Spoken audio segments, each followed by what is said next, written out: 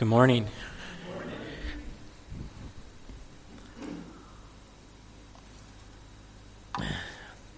I find that most of the time that's my problem, is that my glasses see other things besides God being my vision and my joy and my dignity and my delight.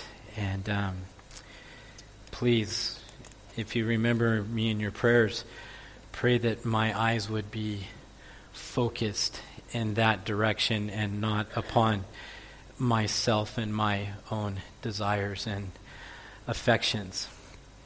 As likewise, I will pray the same for you, whether you like it or not.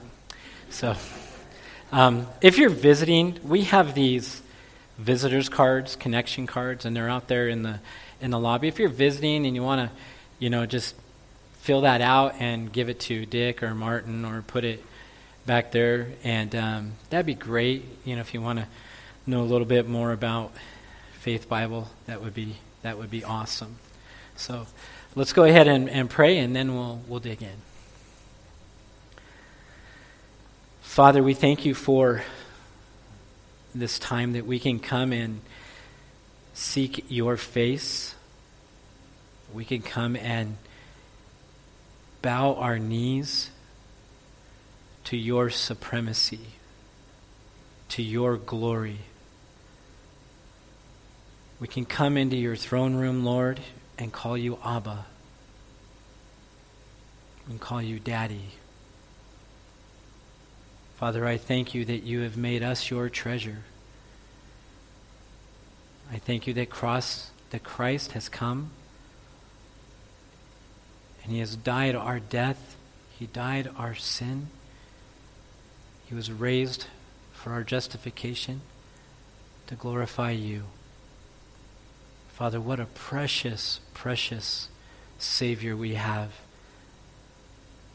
May our hearts be turned to how precious he is and how dear he is, and that he is deserving of all of our love and our affections.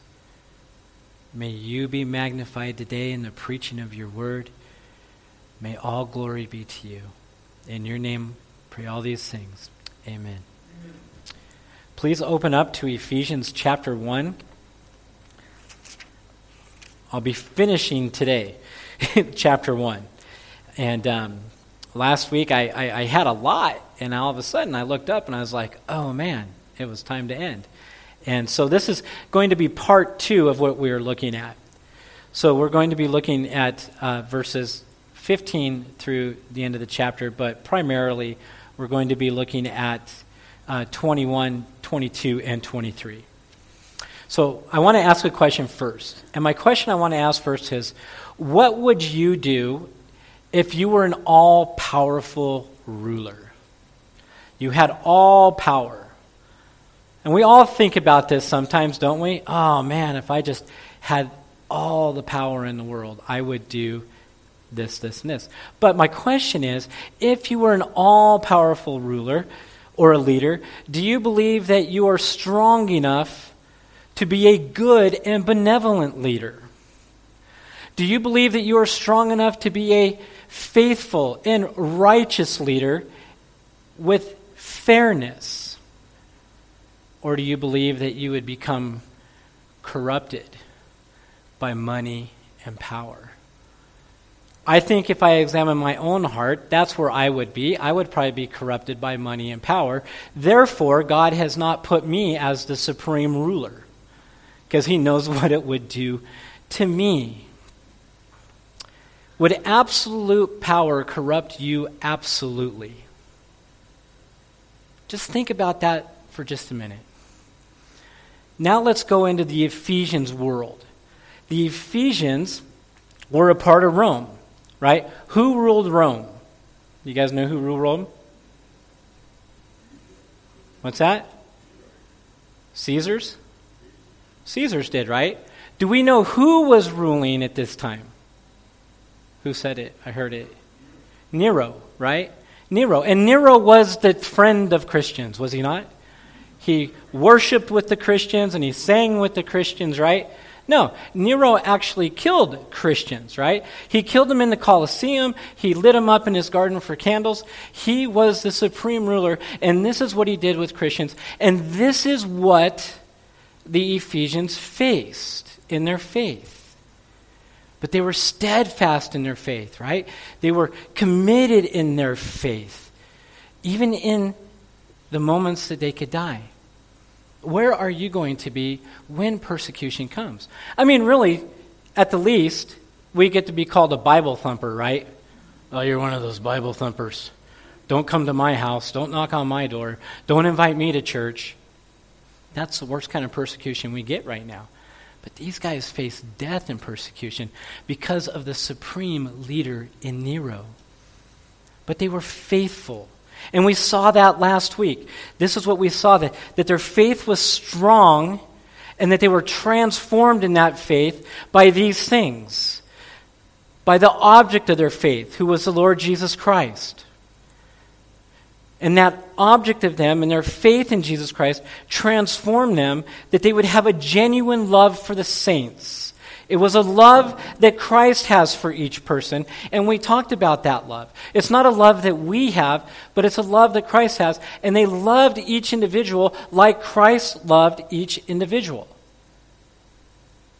And this transformed them. And we see that in this transformation, Paul prayed for this to increase. He prayed that they would know Jesus deeper, in more intimacy, that they would have a deeper relationship with him, that they would realize what a treasure they truly are to the Father, and that they understand the immeasurable greatness of God's power that works in them and also worked in raising Jesus Christ. He prayed that they would embrace who Jesus Christ is. And today, we face some of the same things, right? We have leaders that think that they are supreme. You see, this is the beautiful thing about this Sunday school that we're going through. They talked about today where they said that the Bible relates to us where we are today. And this is where we are today, are we not? We hear people complaining about our government leaders. We hear people praising our government leaders. We hear these things because these people have power. But here's where we want to land. As believers, and our lives are being transformed, we want to embrace Christ in his supremacy. In his supremacy. Look at Ephesians 1, 20 through 23. This is what the apostle writes under the guiding of the Holy Spirit. That he worked in Christ when he raised him from the dead and seated him at his right hand in the heavenly places, far above all rule and authority and power and dominion, and above every name that is named, not only in this age, but also in the one to come. And he put all things under his feet and gave him as head over all things to the church, which is his body, the fullness of him who fills all in all. So supremacy. What does supremacy mean? It is defined as the state or condition of being superior to all others in authority, power, and status. Okay? It is the condition of being superior to all others in authority, power, or status. So we see this first. We see the supremacy of Christ is revealed to us first in verse 20. He says that he worked in Christ when he raised him from the dead and seated him at the right hand in the heavenly places. He seated Christ at the right hand. Christ is seated at the right hand of God. Now this seated at his right hand, it's a metaphor for a position of highest honor, bliss, or glory. So this is where Christ is. He is seated in the highest honor of glory because he is supreme in his rule and in his authority. We see this exaltation within the ascension, right? This is what happens if we follow Jesus' life. He's born, man, God, born. He lives this perfect life. He dies this sacrificial death to glorify God first and to draw us as sinners to himself. He's buried. 3 days later, he raises, right? 3 days later, he's raises. End of gospel. Not yet.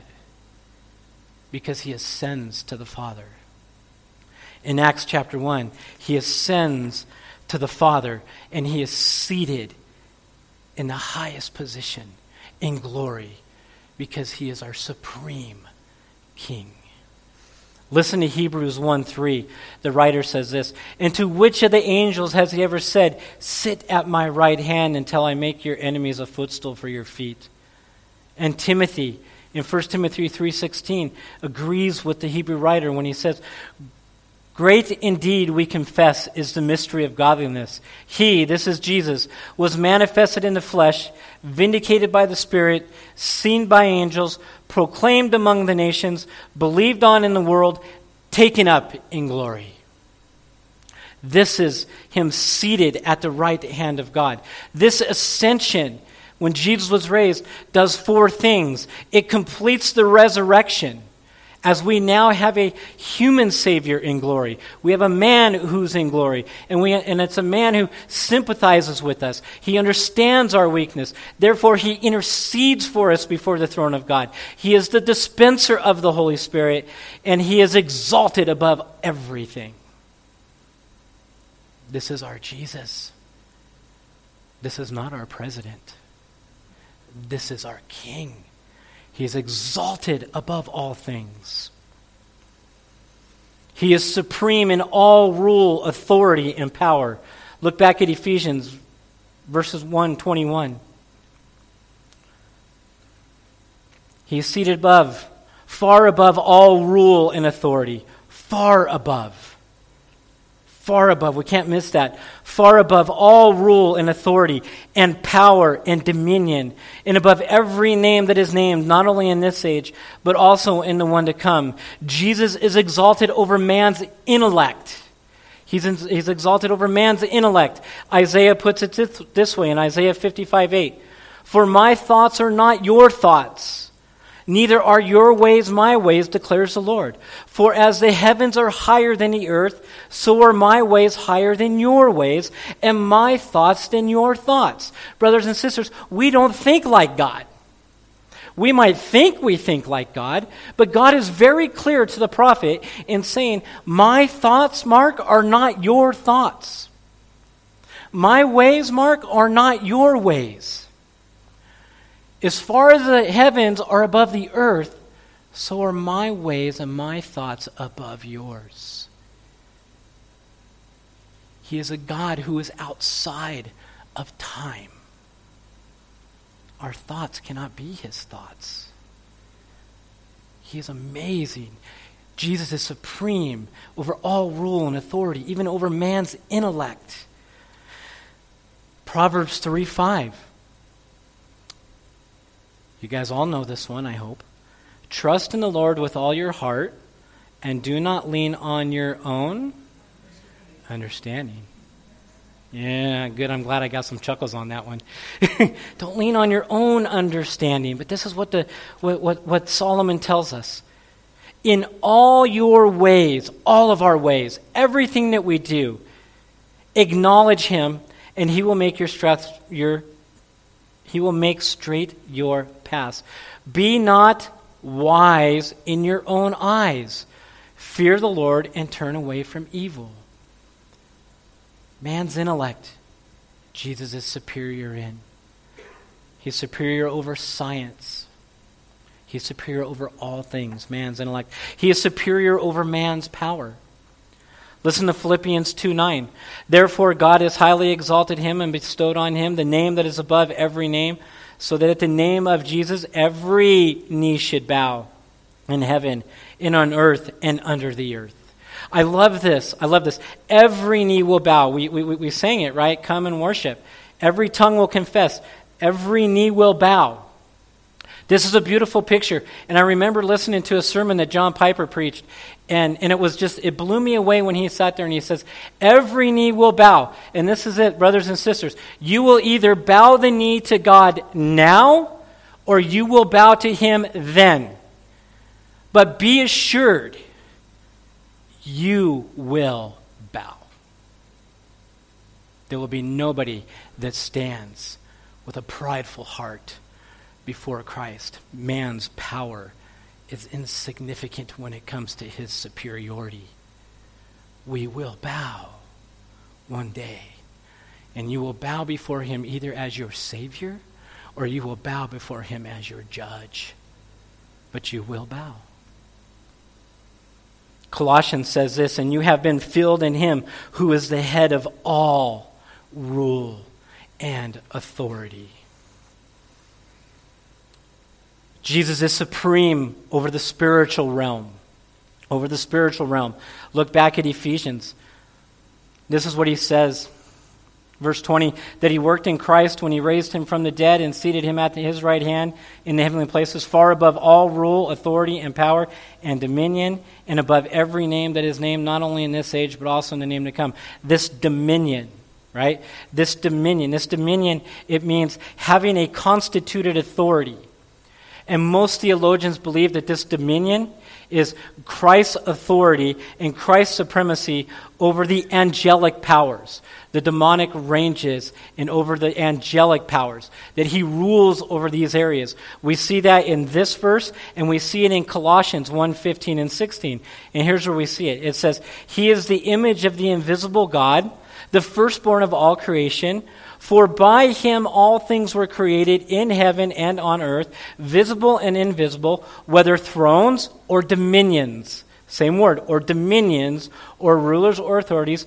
All things were created through him and for him. Hebrews 1. The writer says, long ago, at many times and in many ways, God spoke to our fathers by the prophets. But in these last days he has spoken to us by his Son, whom he appointed the heir of all things, through whom also he created the world. He is the radiance of the glory of God and the exact imprint of his nature. And he upholds the universe by the word of his power. You ever read a verse and you've read it over again and then it just kind of hits you when you read it again and you're like, wow. I mean, just think of that last thing. It has nothing to do with the spiritual realm. Well, it does, but think about that. This is power. This is Jesus, right? He upholds the universe by the word of his power. My kids don't even listen to my words. They don't even listen to anything I said. But when Jesus speaks, the universe obeys. This is power. The universe obeys. That man, doesn't that just blow you away? And after making purification for sin, it gets better. After he makes purification for sin, he sat down at the right hand of the Majesty on high, having become as much superior to angels as the name he has inherited is more excellent than theirs.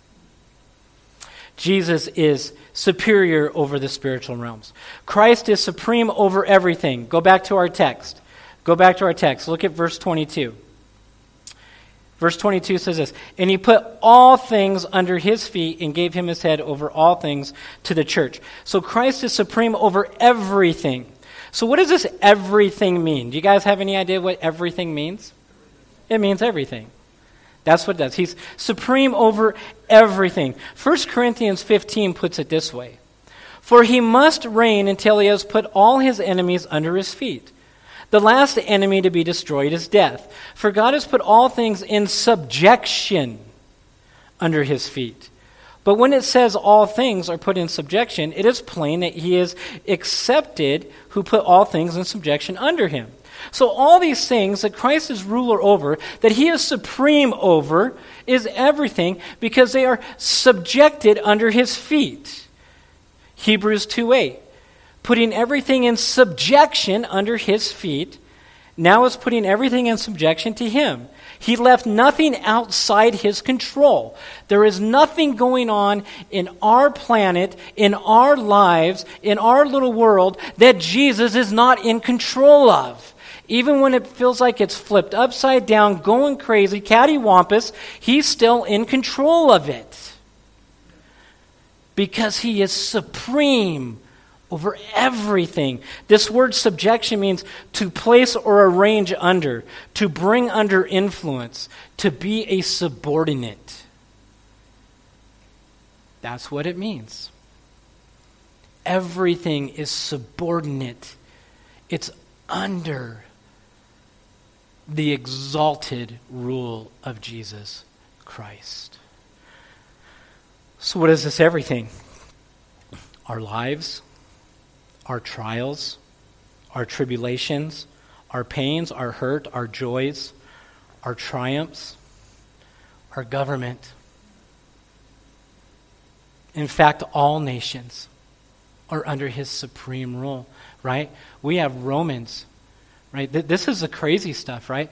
We have Romans chapter 13. And this is Nero again. This is Nero again. Remember, the friend of Christians. And what does Paul say in light of Christians to the Romans, in light of Christians being burned in the gardens? And because he says, submit yourself to every governing authority. Why? Because there's no authority that doesn't exist that God hasn't put into place. Brothers and sisters, as long as governments do not cause us to sin, we are to submit, because it shows that we are God's children in obedience. Peter, as he writes in 1 Peter, and he talks about the persecution that they're going through, he says this, honor the emperor. Wow. Honor the emperor. How many times have you heard that? Whether you agree with our president or you don't agree with our president, brothers and sisters, I'm going to tell you this right now. Honor him. Because he is God's chosen where he is. Whether you like what he does or not, we are to honor him and show ourselves to be Christians. Shows ourselves to be Christians. This is what Job tells us in Job 12:23. He makes nations great, and he destroys them. He enlarges nations, and he leads them away. Right? He directs the king's heart where he wants it to go, like the river. He's in supreme, absolute, sovereign control, because he is seated at the right hand of the Majesty on high in glory, far above the heavens and the earth. This is your Jesus. I want to drive that home. This is your King. This is who you serve. Psalms 10:6 says this. He says in his heart, I shall not be moved. He won't be moved throughout all generations. I shall not meet adversity. Shall not be moved. Not only is he supreme over these things, but he's supreme over the mundane things in our life. And he's supreme over the not so mundane things in our life. And he is absolutely supreme over our salvation. Which leads us to the final point. Christ is the head of the church. Christ is the head of the church. Look at verse 22 and 23. And he put all things under his feet and gave him his head over all things to the church, which is his body, the fullness of him who fills all and all.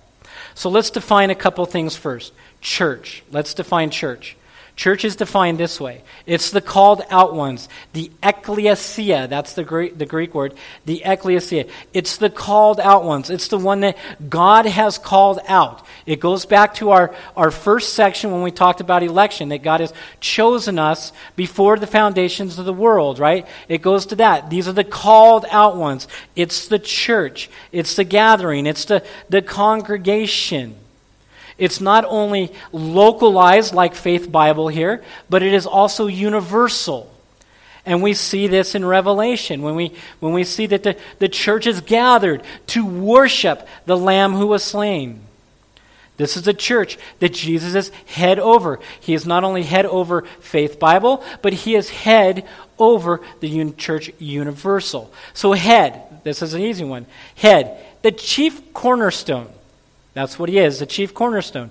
The principal one to whom others are subordinate. This is the head. He is the head. I love this. In architecture, I found this. It says this. In relation to architecture, a cornerstone is traditionally the first stone laid for a structure. The first stone laid for a structure with all other stones laid in reference. A cornerstone marks the geographical location by orienting a building in a specific direction. But what I want us to understand, it's the first stone that's laid. Jesus in the scripture is referred to as the cornerstone. Just not any cornerstone, but he's referred to as the chief cornerstone. He is the head cornerstone of our faith. So what's this look like? As Christ is the cornerstone, Jesus ensures the stability of the whole system of our salvation. Man, isn't that praiseworthy right there? There is nothing reliant upon us.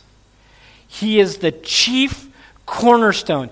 Everything in our salvation is built on Him. Is built on Him. What a beautiful thing. Look at, I just have this. Isaiah 28:16, it's not on your thing, says this. Therefore, this says the Lord God, behold, I lay in Zion a stone for a foundation, a tried stone, a precious cornerstone, a sure foundation. If you go to this passage in Isaiah 28:16, we see four things. One, God is the one who lays the stone. We see two, that it is a tried stone. We see three, that it is a precious cornerstone. And we see four, it is a sure foundation. This is how we can view Jesus. We can view Jesus as this stone that God laid, this foundational stone that is a precious stone, it is a tried stone, and it is a sure foundation. Do you view Jesus as your sure foundation that you are firmly rooted in? Or are you tossed to and fro by every wind of doctrine that comes through the church? And trust me, they come through the church like crazy. He's our cornerstone. He is the head of the church. Listen to Ephesians 5:23. For the husband is the head of the wife. We'll get there, husbands. For the husband is the head of the wife, even as Christ is the head of the church, His body, and is Himself its Savior. Colossians 1:18. And He is the head of the body, the church. He is the beginning, the firstborn from the dead, that in everything He might be preeminent. So what does this mean? If Jesus is the head of the church, that means, guess what? We're not. We're not the head. We're not the authority. Because someone sits in this pulpit, we bring the authority of God. That's what we bring. We do not sit here and say, I am the authority and you will obey. No, we bring this. And this says, I am the authority and you obey. That's what this says. That's what the minister does. That's what the pastor does. He brings the word of God to the people so that they will eat and they will feast on who Christ is. So that means that we are not the head. That means the church, the elders, the pastors, the deacons, they're officials that Christ has given gifts to under-shepherd the sheep and to care for them. But we have to remember that these are men who govern, but these men have to govern according to this word because they are under the supreme shepherd, the chief shepherd, the good shepherd. They are under them. And here's the problem, is sometimes as pastors and elders, it can go to our head. And we can get big egos. And we can get big puffed up. And instead of being these kind, gentle leaders, we become tyrannical. And we govern the body of Christ with a heavy hand. And Christ doesn't even do that. You want to see what happened to the shepherds in Israel? Read Ezekiel 34 and see what happened to them.